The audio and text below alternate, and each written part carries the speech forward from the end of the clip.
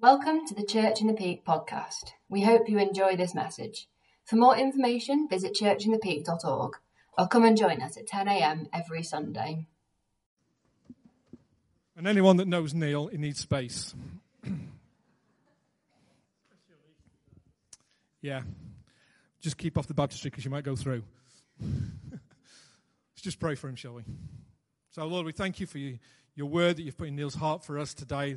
God, I pray you just come and anoint it. You'll anoint Neil, give him freedom. God, I pray in the Holy Spirit this morning and help us to have open ears and hearts to hear what you want to say to us. I pray in Jesus' name. Amen. Good. Real privilege to be able to preach on Easter Sunday. And if I get excited, don't worry, that is normal. I just thought it'd be really good today if we listen to the whole of the Easter story. Because we tend to do it in bits. We kind of do Good Friday, and then Saturday is quiet, and then Easter Day. So I thought it'd be good for us just to listen to the whole story. So Julia's going to come and read to us. This isn't on the screen, don't worry. Julia's reading from a version of the Bible called the Passion Version. It's slightly different from probably the version you've got, so you don't have to follow it. Just listen to the story, if that's all right. That's on. It's on. Okay, so I'm starting at Luke 23, verse 32. 2 criminals were led away with Jesus, and all three were to be executed together. When they came to the place that is known as the Skull, the guards crucified Jesus, nailing him on the center cross between the 2 criminals.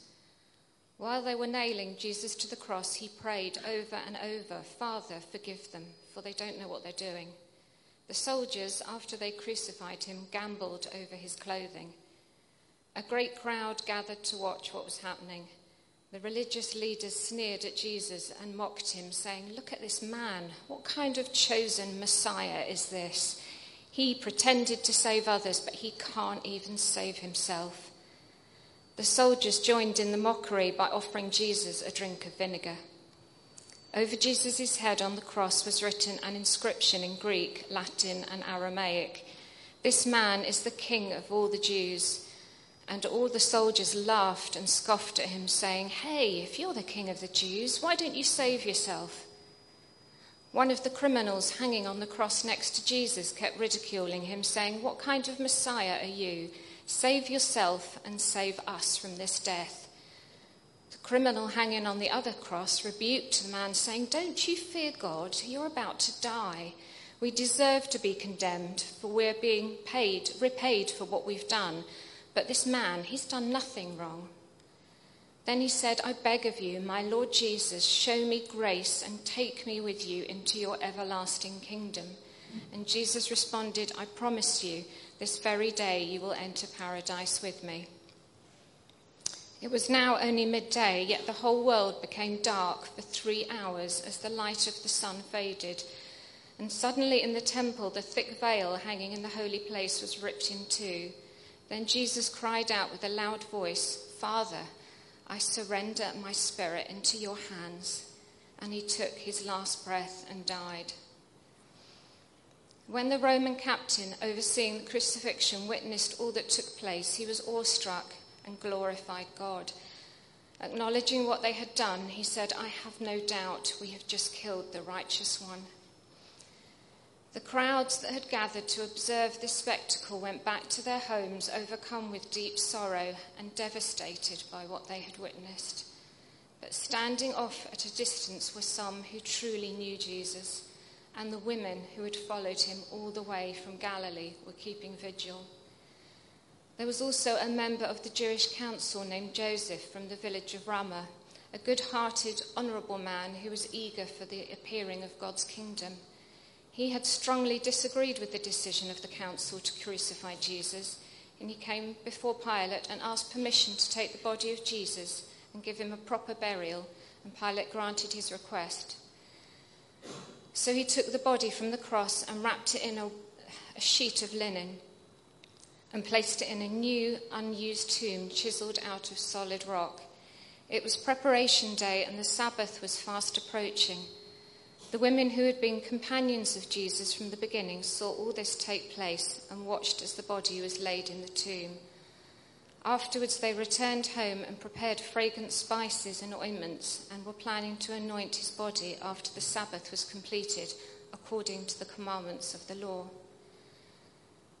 Very early that Sunday morning, the women made their way to the tomb carrying the spices they had prepared. Among them were Mary Magdalene, Joanna, and Mary, Jesus' mother. Arriving at the tomb, they discovered that the huge stone covering the entrance had been rolled aside. So they went in to look, but the tomb was empty. The body of Jesus was gone. They stood there stunned and perplexed. And suddenly 2 men in dazzling white robes, shining like lightning, appeared above them. Terrified, the women fell to the ground on their faces. The men in white said to them, "Why would you look for the living one, in a tomb? He is not here, for he has risen. Have you forgotten what he said to you while he was still in Galilee? The Son of Man is destined to be handed over to sinful men, to be nailed to a cross, and on the 3rd day he will rise again."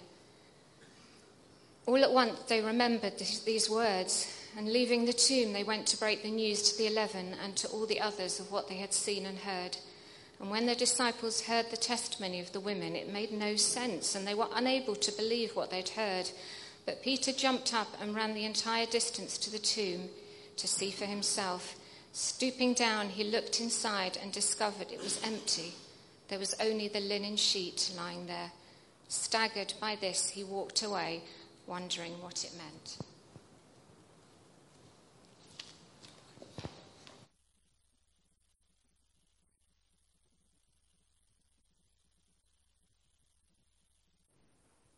Powerful, isn't it? When you hear it all together. My favourite verse in the Bible, one of my favourite verses in the Bible, is, "Why do you seek the living among the dead? He is not here. He is risen." Hallelujah. That's what today is all about. So, I just felt when I knew I was going to be speaking today, why did Jesus have to die?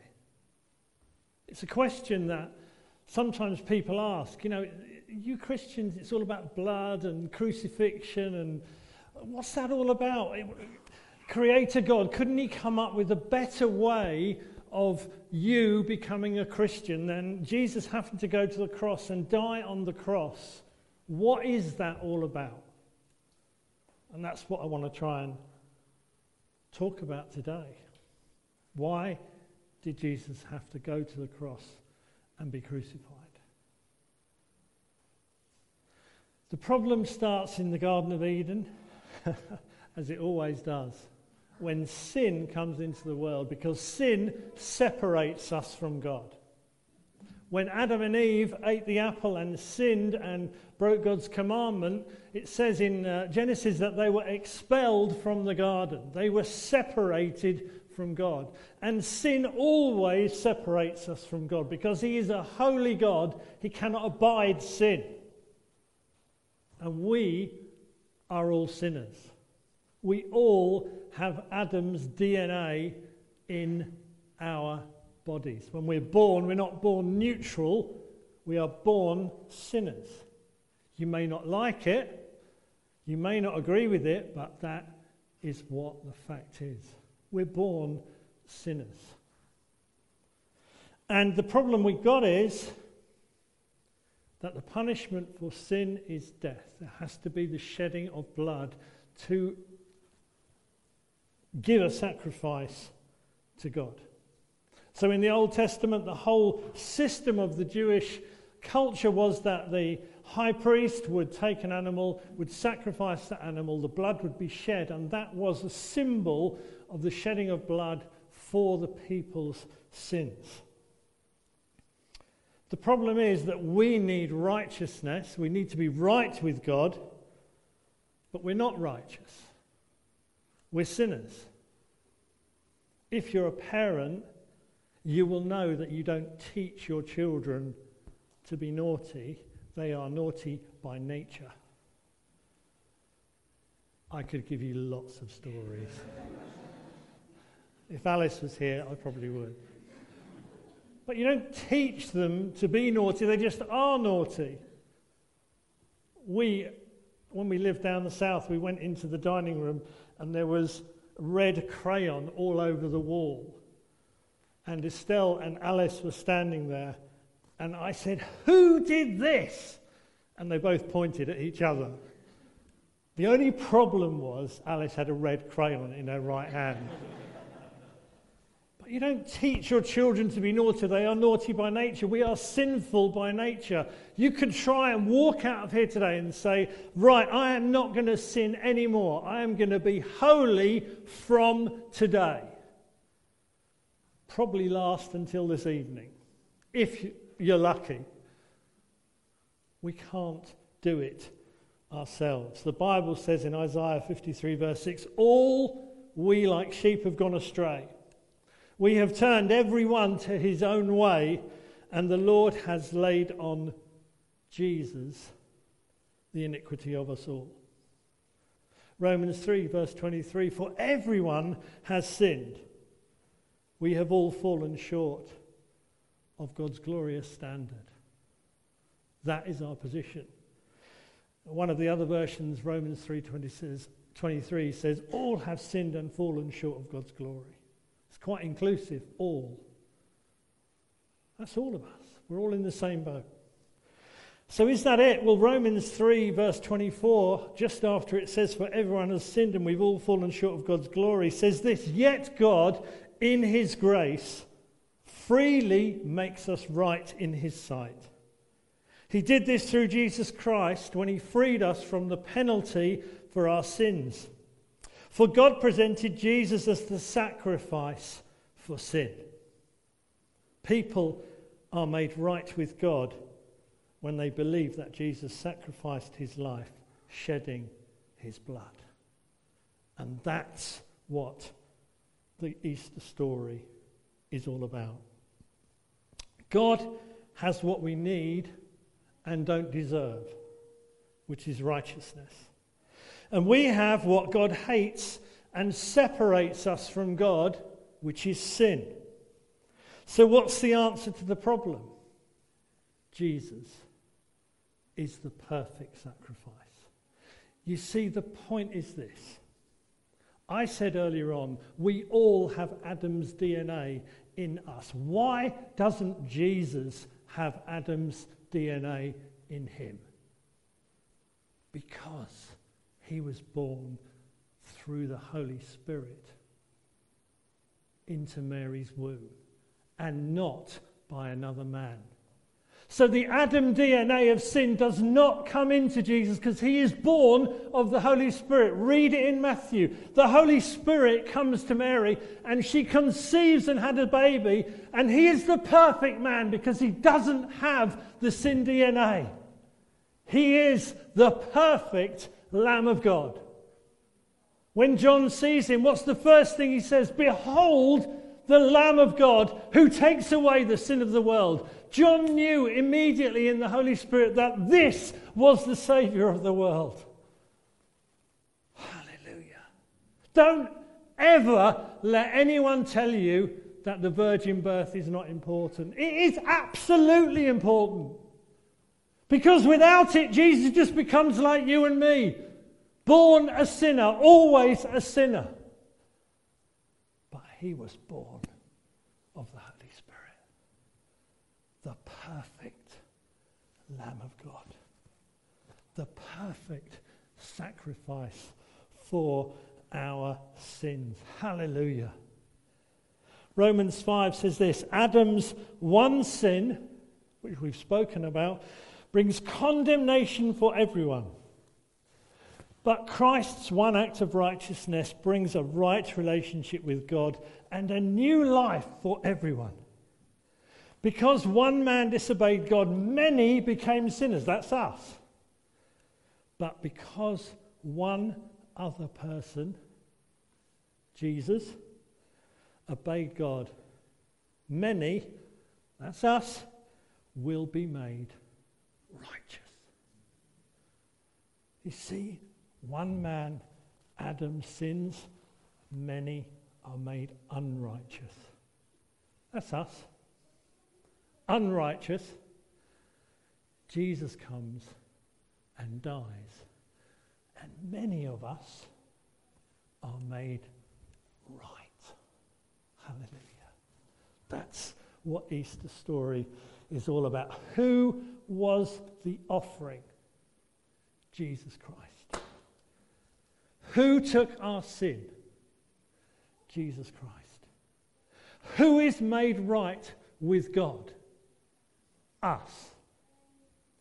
Jesus takes. This is the great exchange that happens at the cross. God lays our sins on Jesus and punishes them in Jesus, and fulfills his righteousness and credits it to us. You become right not because of what you have done, you become right because of what Jesus did. It's so important for us to understand. For God made Christ, who never sinned, to be the offering for our sin, so that we can be made righteous with God through Christ. To redeem means to buy something back. Jesus died on the cross for the primary purpose of dealing with our sin and paying the price that we would never have been able to afford. Never. You can be the nicest person in the world. You can pay all your taxes. You can help old ladies across the road. You can do all that stuff. It's not enough.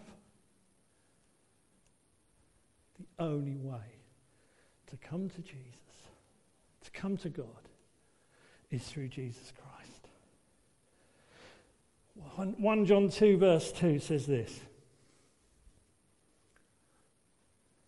He is the propitiation for our sins, and not for ours only, but for the sins of the whole world. Now, propitiation is a really old-fashioned word. It's one of my favourite words in the Bible. What does it mean? He is the propitiation for our sins. What it means is this: turning God's wrath, which we deserved, into love through sacrifice. What a word. What a word. Turning God's wrath, which we deserved, into love through sacrifice. That is the gospel. Turning God's wrath into love through sacrifice. That's what Jesus did. He is the propitiation for our sins. Hallelujah. This is what Jesus did for us. The cost of our redemption was the blood of the perfect Son of God. And he made this sacrifice in our place. Because the Father accepted Christ's payment, we have been set free from our bondage to sin. Only with the substitutionary death of the perfect Son of God does the Father have a legitimate basis by which he can forgive sin for whoever comes to him in faith. God's wrath had to be satisfied. And it was satisfied in Jesus, once and for all. There is nothing we can do to earn our forgiveness or salvation. Nothing. If we think there is, then actually the sacrifice of Jesus is less than it should be. If you think you can work your way to heaven, then what's the point of Jesus going to the cross? You might as well not have bothered, because you can do it yourself. You can't do it yourself. The only way is that Jesus died and makes a way for you to come. This is how it works. Our total sin is on Christ's account. He then pays that in full by his blood and his death. And his righteousness comes to us. It's credited to our account. The slate is clean. Have you got the slide there? One sec. We'll get there. Right, it's really hard to see, unfortunately. We've used this before, but it's just, if you can see it, sin, paid.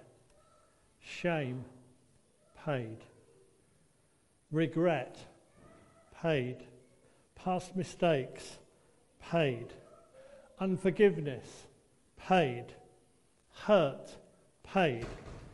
Anger, paid. Everything is paid through Jesus. I love that. Salvation, Jesus paid it all. When Jesus is on the cross, and Julia read it earlier, Jesus cries, "It is finished." The Greek word is teleo, T-E-L-E-O, and it means something has been perfectly completed. This was not a cry of defeat, but of victory. Jesus had completed the task to secure man's salvation and restore our relationship with God. The agony of the Garden of Gethsemane was over. Phil spoke about that last Sunday. The battle for the cross was won in Gethsemane, where Jesus said, "Not my will, but yours." He knew where he was going. He knew he was going to go to the cross and be crucified. The agony of the garden was over. The debt had been paid. When a debt was settled fully, the creditor would write teleo across the invoice to show it had been paid in full. If ever the debtor was accused of still owing the money, he could show the note as proof of payment. Listen, when the enemy comes to you and says, "You owe God. You're not good enough. Your sin is too big," who do you think you are? You show him teleo. It is paid once and for all. Show him Jesus' hands and feet and remind him the blood of Jesus has paid your debt in full. Hallelujah. Now when God looks at us, he sees is Christ's perfection. He doesn't see your imperfections. We're no longer guilty but are declared legally righteous, even if we still sin, because Jesus paid for our past sin, our present sin, and our future sin. You're going to sin tomorrow. I'm going to sin tomorrow. Jesus has it covered. He has your past sins covered. We take longer to get over it than Jesus does. We hold on to things that have happened in our past. I did this and it was so wrong. I did that and it was so wrong. Jesus says, hold on a minute. I'm not condemning you for those. I've forgiven them. I forgive you for your sin today. I forgive you for your sin tomorrow. The blood of Jesus is big enough for all our sin. We need to receive this by faith and understand that it's all because of Jesus and all by his grace and his love. He received what he didn't deserve. He didn't deserve to go to the cross and be crucified because he was perfect. He was sinless. The cross, the thief on the cross next to Jesus said the right thing. He said, we deserve to be here, but that man doesn't. He hasn't done anything wrong, but we have. And in that moment, he was able to be saved by grace. The first sinner to be saved by grace is the thief on the cross. Hallelujah. Imagine when he goes to heaven. What are you doing here? Well, Jesus just said I'll be with him in paradise. We haven't died yet. Hallelujah. The first one saved by grace. And here we are this morning, saved by grace. Not saved by works, not saved by how good you are, not saved by your theology degree or whatever else it is, not saved by any of that stuff. You're saved by Jesus dying for you by his grace. Hallelujah. Now, a few months ago, I used this picture from a TV program that we watch at home called The Yorkshire Farm. And I said to Hannah, I can't use that picture because I used it a few months ago. And she said, no, you can use it. So Hannah, I have Hannah's permission. So we were watching this programme called The Yorkshire Farm. I don't know if you've seen it. It's about this crazy family. We have 9 kids. Yes, 9.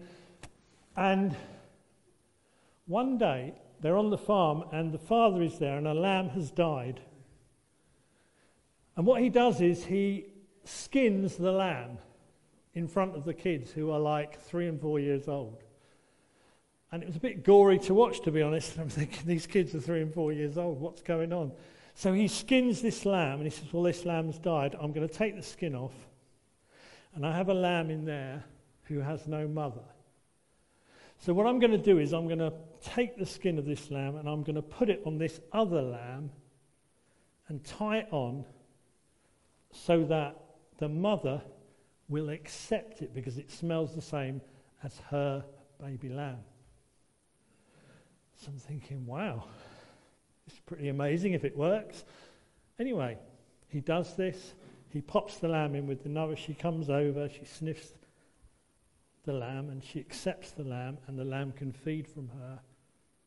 So it's like an adoption almost. In a very poor way, that is what Jesus has done for us. The lamb has died, but he gives you a robe of righteousness. He gives you a new coat. And when you go to Father God won't sniff you, but he will look at you and he will say, what do I see? Do I see all Neil's sin? Do I see all Neil's mistakes? No. What I see is that Neil is hid with Christ. That he has a robe of righteousness. And that is what God sees.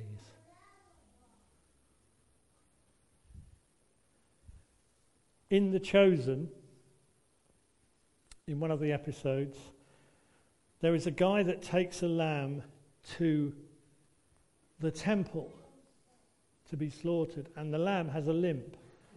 And he takes it and he tries to kind of hide the fact this lamb has got a limp. But the guy that is at the gate realizes and he rejects the lamb. He says, you cannot bring that lamb in here. You need to bring the best you've got, not the worst. Anyway, long story short, he goes away and he's actually a shepherd on the fields before the Christmas story, and he gets healed, and also this lamb gets healed, and he eventually brings it back, and it is acceptable. Jesus is acceptable to God. His sacrifice is enough. It is all you need. You're acceptable to God because of what Jesus did on the cross, not because of anything you have done.